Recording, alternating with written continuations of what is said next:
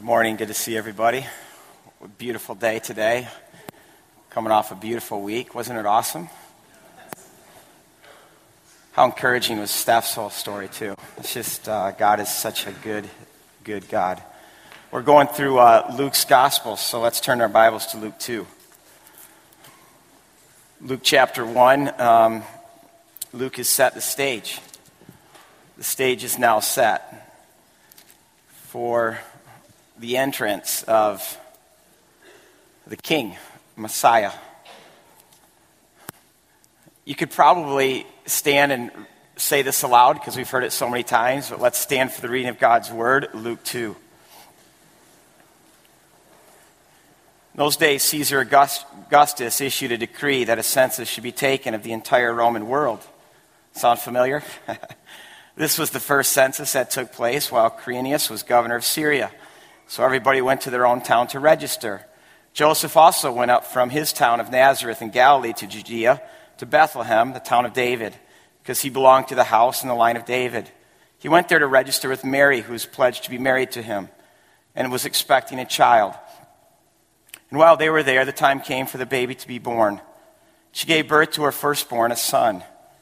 She wrapped him in clothes, placed him in a manger, because there's no guest room available for them. There were shepherds living out in the fields nearby, keeping watch of their flocks at night. An angel of the Lord appeared to them, and the glory of the Lord shone around them. They were terrified. But the angel said to them, "Do not be afraid. I bring you good news that will cause you great joy for all the people. Today in David's city, a Savior has been born to you. He is Messiah, the Lord. This will be a sign to you. You'll find the baby wrapped in clothes, diapers, basically, and lying in a manger." Suddenly, a great company of heavenly hosts appeared with the angel, praising God and saying, "Glory to God in the highest heaven, and on earth, peace to those on whom his grace rests."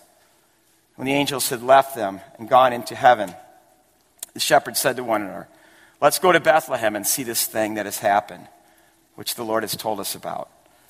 We'll also look at verses all the way through 20, but you may be seated at this time.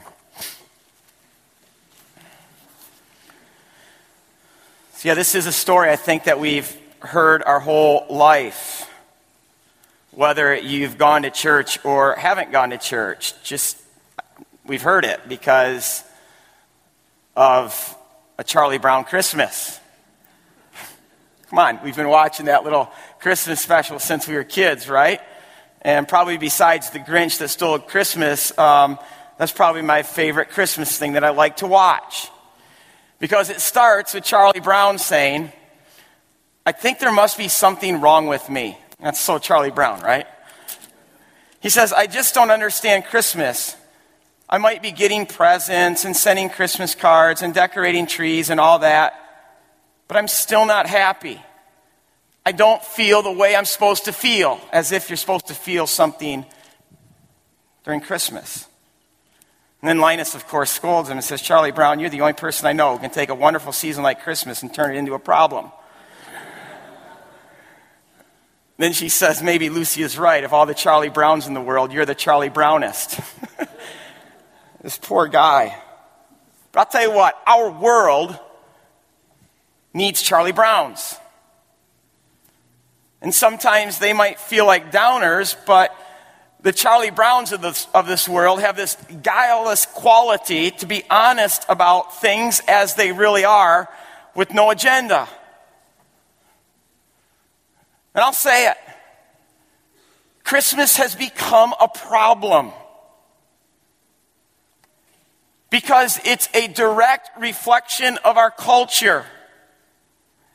It's filled with all the things that are supposed to make human beings happy, from the decoration to the commercialization to all the consumption. Christmas is about bigger, better, brighter, louder, pricier. The whole thing goes on. And it's left honest people like Charlie Brown saying, "What's wrong with me? Why isn't this making me happy?" I love how Charles Schwartz, the guy who wrote this, in fact, I think he's a Christian.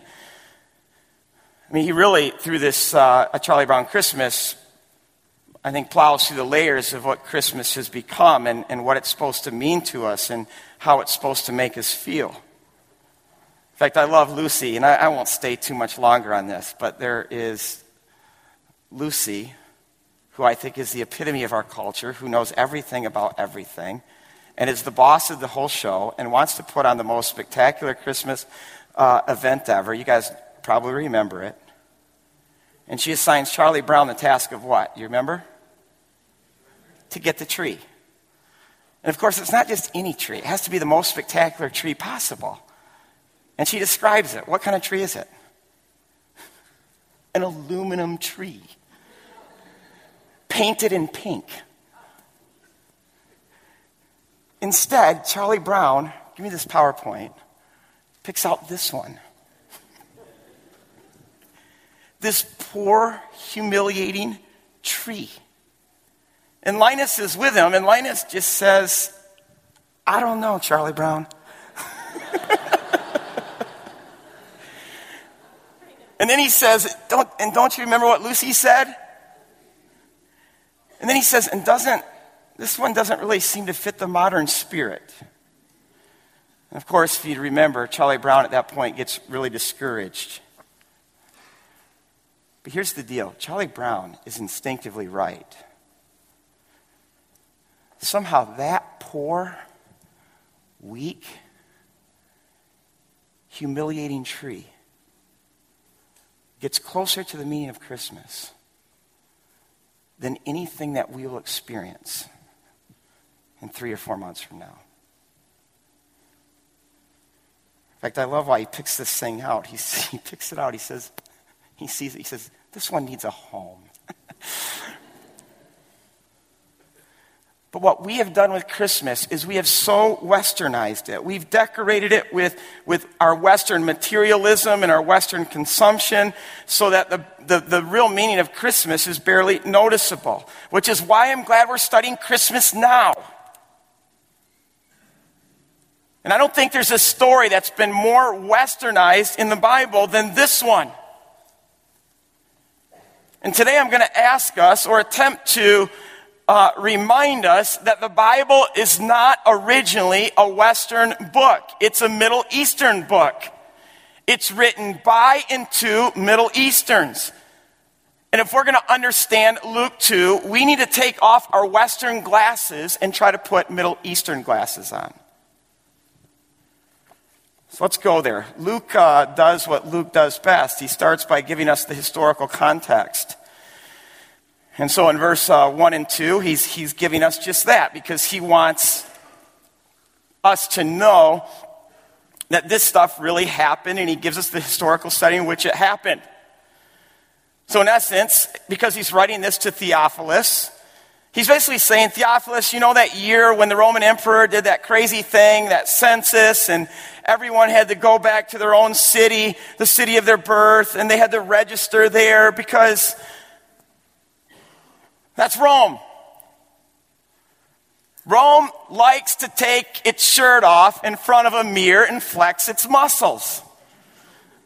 And that's what it's doing here. It's hey, let's look at ourselves. Let's see how big we are. Let's see how powerful we've become. Let's see how many tax-paying units we have in our empire. Let's start thinking about how much revenue we're going to be able to collect as we think about what we're going to build next. And here's the deal with Rome. Rome promised so much. In fact, the word gospel is a word that is first attached to Rome. Rome's always talking about gospel. Because Rome promised the world Pax Romana, Roman peace. In fact, I think it's still what the West attempts to promise the world. It's the promise of Western materialism and Western prosperity and Western ingenuity and technology and Western medicine and all the Western comforts and pleasure in our vast arena of various forms of entertainment. But at this time, Pax Romana, Roman peace, came at such a great cost. Because basically they said, if you don't do what we want and the way we want it and when we want it, we crucify you. I don't know if you know this, but Rome crucified thousands upon thousands of people. And so really underneath all the glitz and glamour, all the perks and all the comforts that Rome promised was really a heart of brutality. In fact, the crucifixion, they were basically the billboards of that day. So the next time you're driving along a highway and you're looking up at the billboard, something we all try to just kind of push out of our minds. The next time you're driving, you look at a billboard, I want you to just imagine if there were 2, 3, 4 criminals hanging there on crosses. Because Rome would put these crucifixions in the most public, trafficked places they could find to tell the world, we rule you, and if you don't do what we want, this is what we do to you.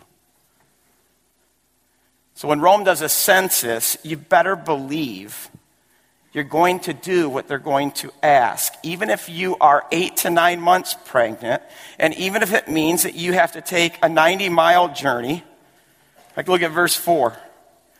So Joseph went up from the town of Nazareth in Galilee to Judea, to Bethlehem, the town of David. Those are just words to us because we don't know, like what. So let me first of all just start with a map. There's Nazareth up there. That's where they live, Mary and Joseph. Make their way down to the valley of Jezreel. They go on this side of the Jordan. Why?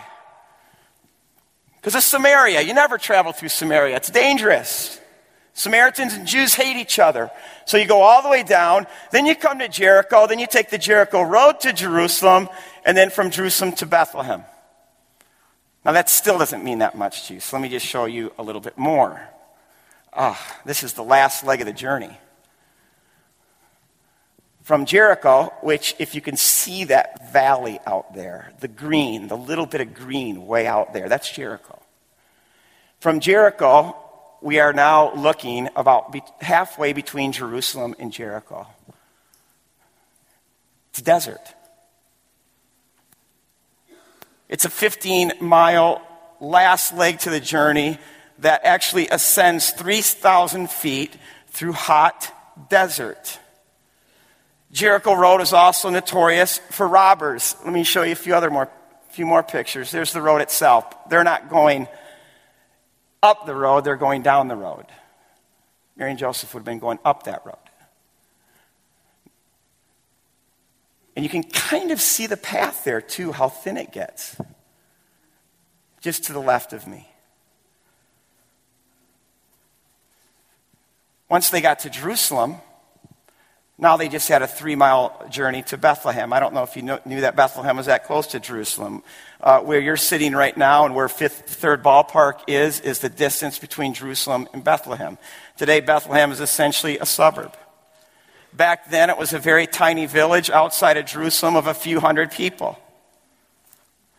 Now, going back to this whole census thing, this is one thing I like to think about. What Caesar is doing for reasons of pride, arrogance, hey world, look at us. God allows him to do this for his own purposes. Why do Mary and Joseph need to be in Bethlehem? Why isn't Nazareth good enough?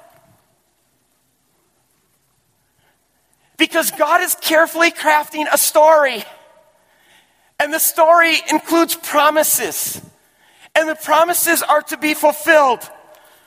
And one of the promises that God makes to his people hundreds of years before Jesus is through the prophet Micah. In Micah 5 verse 2, but you, Bethlehem, Ephrathah, though you are too small among the clans of Judah, out of you will come for me one who will be ruler over Israel, whose origins are from old, from ancient times. A king will come. A king of the Jews. But listen to what verses 2 to 4 say, or how it keeps going. Therefore Israel be abandoned until the time when she who is in labor bears a son, and the rest of his brothers return to join the Israelites. In fact, that's everything that's going on historically. Jews from all over the world are returning to Israel. They're becoming one people again. And at this time, he will stand and shepherd his flock in the strength of the Lord, in the majesty of the name of the Lord his God. And they will live securely, for then his greatness will reach the utter ends of the earth. That's how great this kingdom and this kingdom will be. But how is this king going to enter the world stage? Well, God's going to look for the smallest, least place possible, Bethlehem, which the text says, you are too small even for Judah.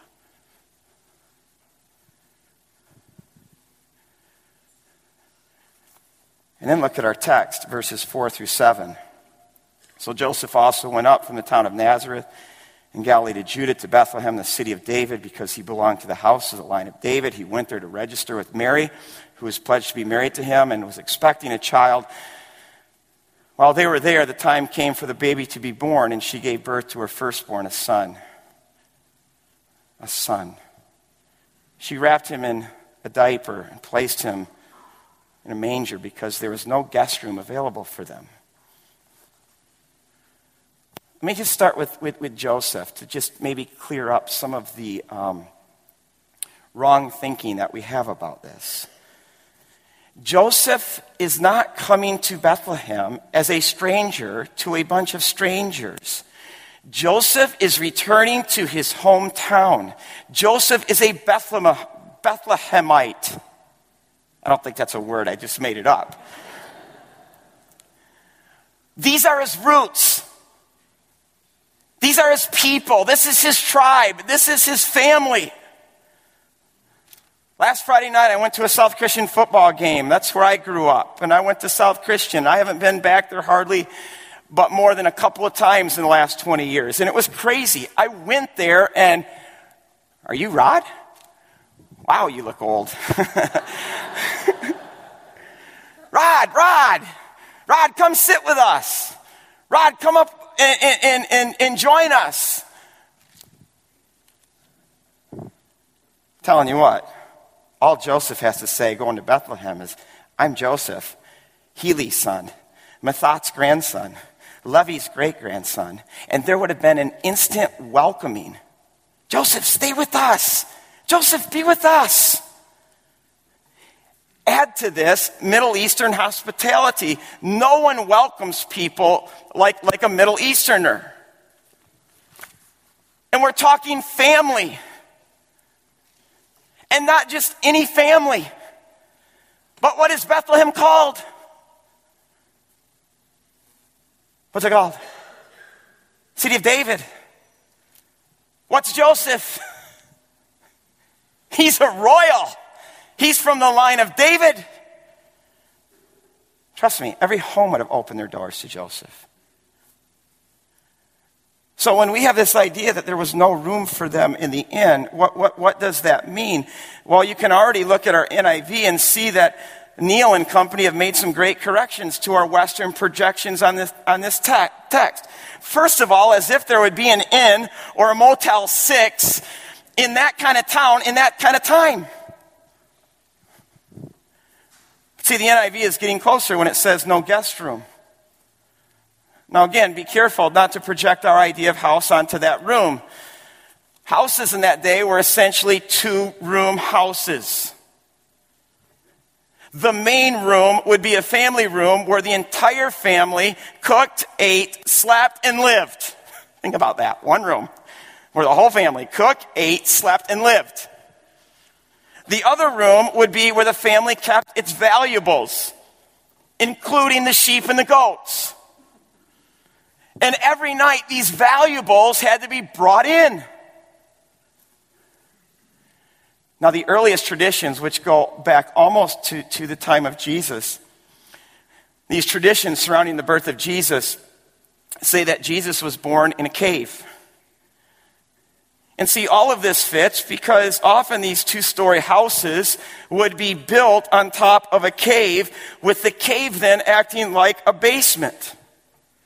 And so then they didn't have to bring the sheep and the goats into that second room, but they just could keep the sheep and the goats in the basement underneath in the cave. And so in this case, I picture there probably being a lot of family members in town for the same reason Joseph and Mary are in town. And I see the patriarch of this family doing the best with what he has, and he gives them the best place possible for Mary to give birth to her son. Now, here's the deal. I've been in these caves. In fact, I've taken it upon myself to sit in these caves. I want to show you one of the caves that I sat in, which is just a few miles from Bethlehem. You can picture above that would be the house. I'm sitting in that cave. And what you can't see is what it smells like in there. Give me the other picture. It's dirty. Look at the ground. The whole ceiling is filled with soot, and there's animal dung everywhere, and it just reeks. And I don't know what this does to you, but to sit there is an overwhelming experience. To think that the one who created this beautiful day and all the color and spoke it all into existence, spoke the stars, put the galaxies in their place. Pick that as his place where he would enter the world. I mean, imagine what God could do if he flexed his muscles. But the one with all the power came to give up power. Philippians 2 says he emptied himself and became nothing. He became poor. Philippians 2 says he became a slave. And he was born into the lowliest conditions possible. And if that isn't enough, look at who he came to. Look at verse 8. And there were shepherds living out in the fields nearby, keeping watch over their flocks by night. Don't forget, just from Fifth Third Park to here, where we're sitting, stands a temple. But God says, I want to talk to these guys. Now, we like to romanticize the shepherds, and in some ways the Bible romanticizes shepherds because David was a shepherd and Moses was a shepherd, and God in the Bible is described as a shepherd. However, by the time of Jesus, shepherds were the lowlifes. They were the poorest of the poor.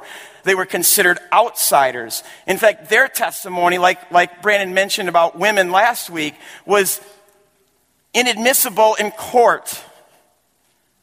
They didn't count. They were considered unclean.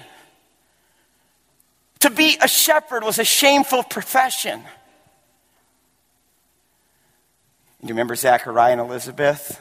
We talked about this a couple of weeks ago, how they were barren and how in that world, if you were barren, you were basically a social leper and all the shame that would have been attached to that.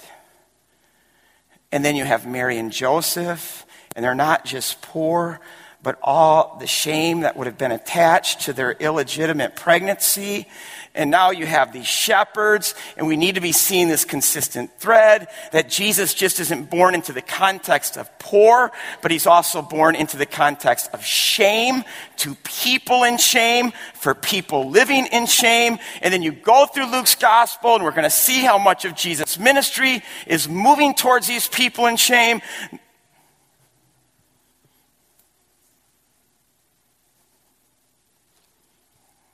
Are you getting it?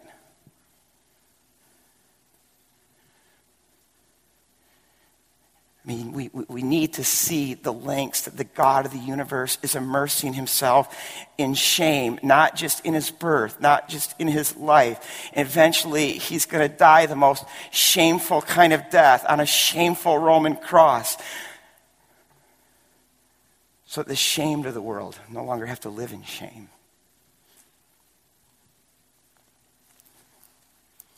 I'll tell you, these low-life shepherds got quite a show that night. Is that just what they saw, the heavenly chorus of angels that filled the skies? But listen to what they heard. Look at verse 9. And the angel of the Lord appeared to them, and the glory of the Lord shone around them. And they were megaphobic, terrified. But the angel said to them, do not be afraid. Behold, NIV missed it. Put that in there, it's there. Do not be afraid, but behold, I bring you good news that will cause you great joy for all the people today in the town in David's city. A Savior has been born to you. He is the Messiah, the Lord. And this will be a sign to you. You will find the Lord lying in a manger. Love this. The angel says, I bring you good news. I bring you gospel. It's no longer about the Pax Romana, the gospel of Rome. God is now taking this term for himself. I bring you gospel. And what's the gospel to someone who just has the Old Testament? What is it? It's Isaiah 52, verse 7. Where it says, how beautiful on the mountains are the feet of those who bring good news, who bring gospel and proclaim peace and proclaim good tidings, who proclaim salvation, who say to Zion, our God reigns.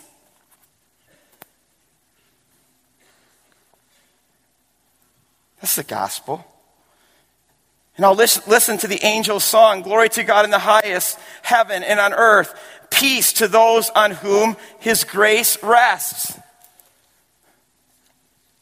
The gospel is about the reign of God breaking into chaos and bringing peace. I mean, what kind of peace are we talking about? Not the Christmas peace that's peace on earth written all over our Christmas cards and goodwill towards men. Just kind of people all getting along and being nice to each other.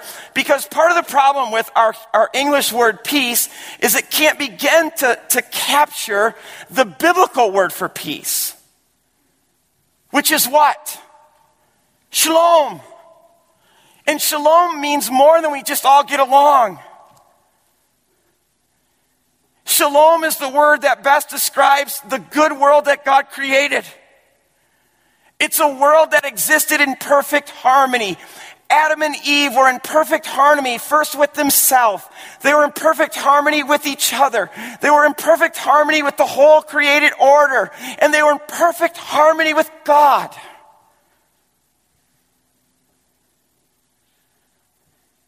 But Adam and Eve did what we so often do. They wanted God's job. So they rejected God. They pushed God out. And not only then did the world fall back into chaos, but it says, and Adam and Eve were sent forth from the garden. That word sent forth in Genesis 3 is the Hebrew word for divorce. A great divorce took place. A divorce between God and Adam and Eve. And this walking with God in the cool of the day, this perfect harmony was replaced with enmity. And I want you to know, ever since, we have been at war with God. We are hostile towards God, and a lot of people don't want to hear that. But Romans 8 verse 7 says it, that in our natural mind, in our selfish self, we are at enmity with God. We are enemies. We are hostile towards him. And why is this? Because we essentially want God's job. We want to be in control. We want to be in charge of our lives. And see, until you and I acknowledge this, that our natural heart is hostile towards God, that we're mad at God, that we're at war with him, we're never going to really understand our hearts. Because our heart's natural inclination is to say, I want God's job, I want to be in control, I want to be in charge of my life. In fact, there are two ways we can do this. One, we can just overtly rebel against God and reject him. Or, like a lot of religious people do, we can do this covertly. Through all of our attempts at self-salvation and self-justification and self-righteousness.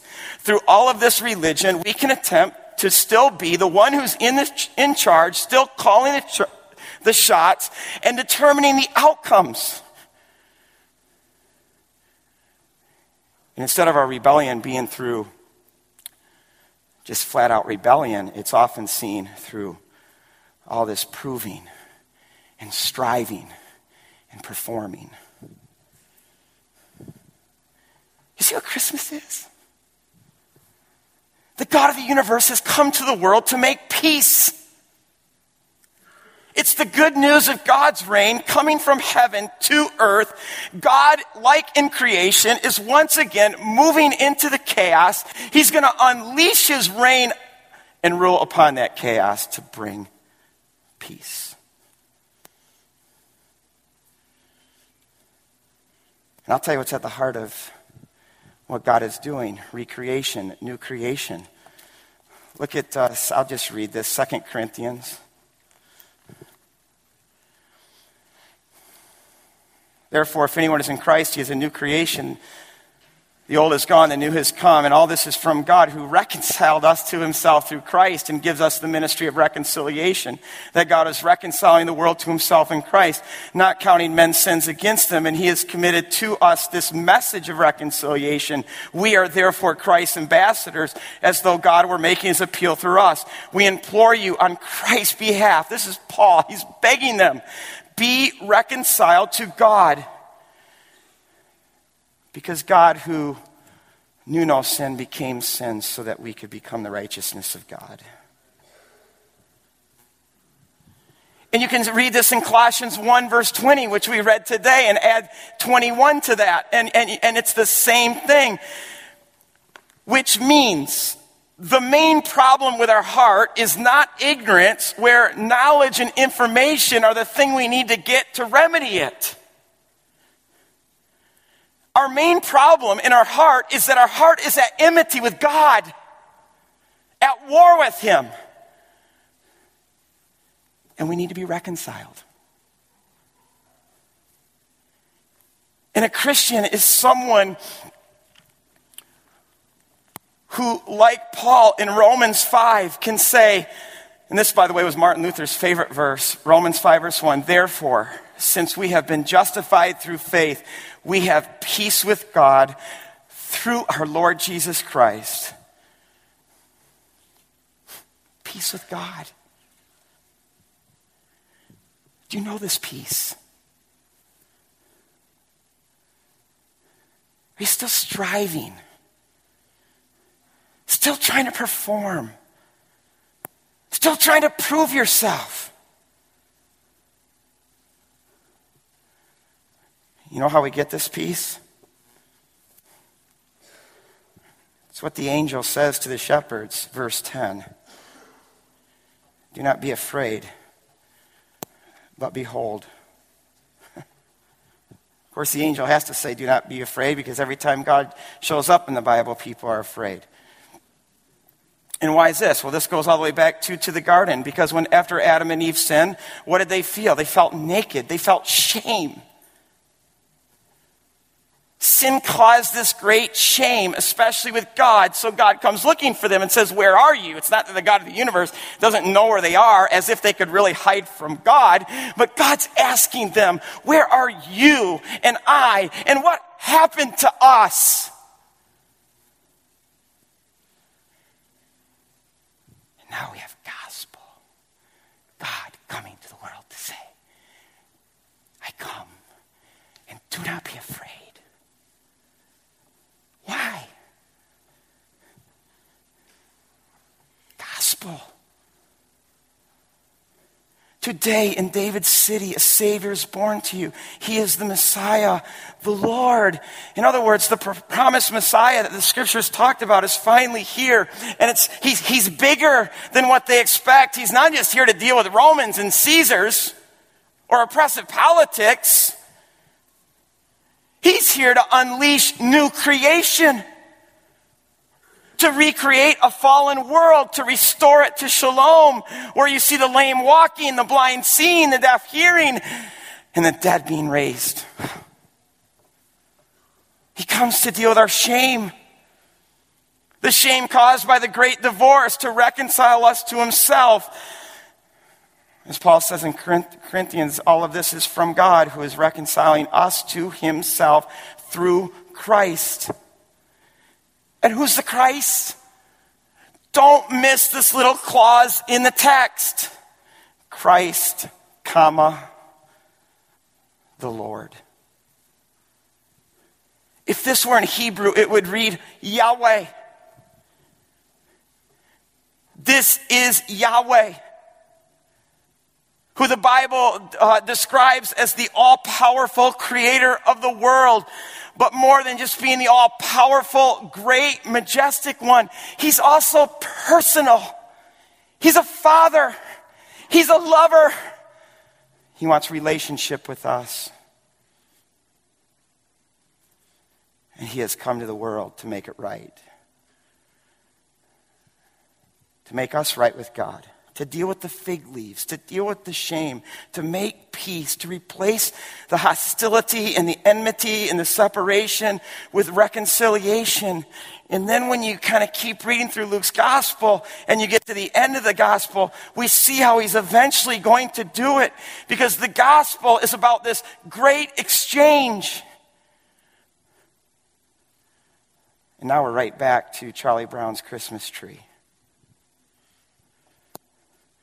Because it's a cross. A shameful, small, humiliating tree. When the God of the universe is going to give up all his glory. He's going to lose all his peace. He's going to be cut off. He's going to be divorced from his father. He's going to be a complete object of shame. And why is all of this happening? What is occurring there? Christ is exchanging his glory for our shame for his glory. He's exchanging his peace for all of our hostility. He's being cut off from God so that we can be brought into God. He who knew no sin became our sin so that we could be the righteousness of Jesus. Do not be afraid, but behold this. And see, the text says, Mary pondered and treasured these things in her heart. We need to ponder these things deeply. We need to think them out, but not just think them out. We need to think them into the deepest recesses of our heart. Did you show the picture of the manger?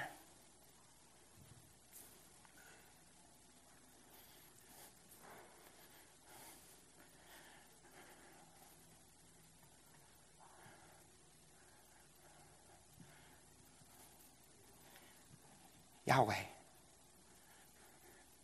in a manger. Behold it. Ponder it. And do it until this becomes your greatest treasure. Mary pondered these things, but she treasured them. Because when that begins to happen, we start to see that this whole thing is not about us, and it's not about our striving, and it's not about our proving, and it's not about our performing. It's about him. You know what he's telling us? Look at me. You can trust me. Let's pray.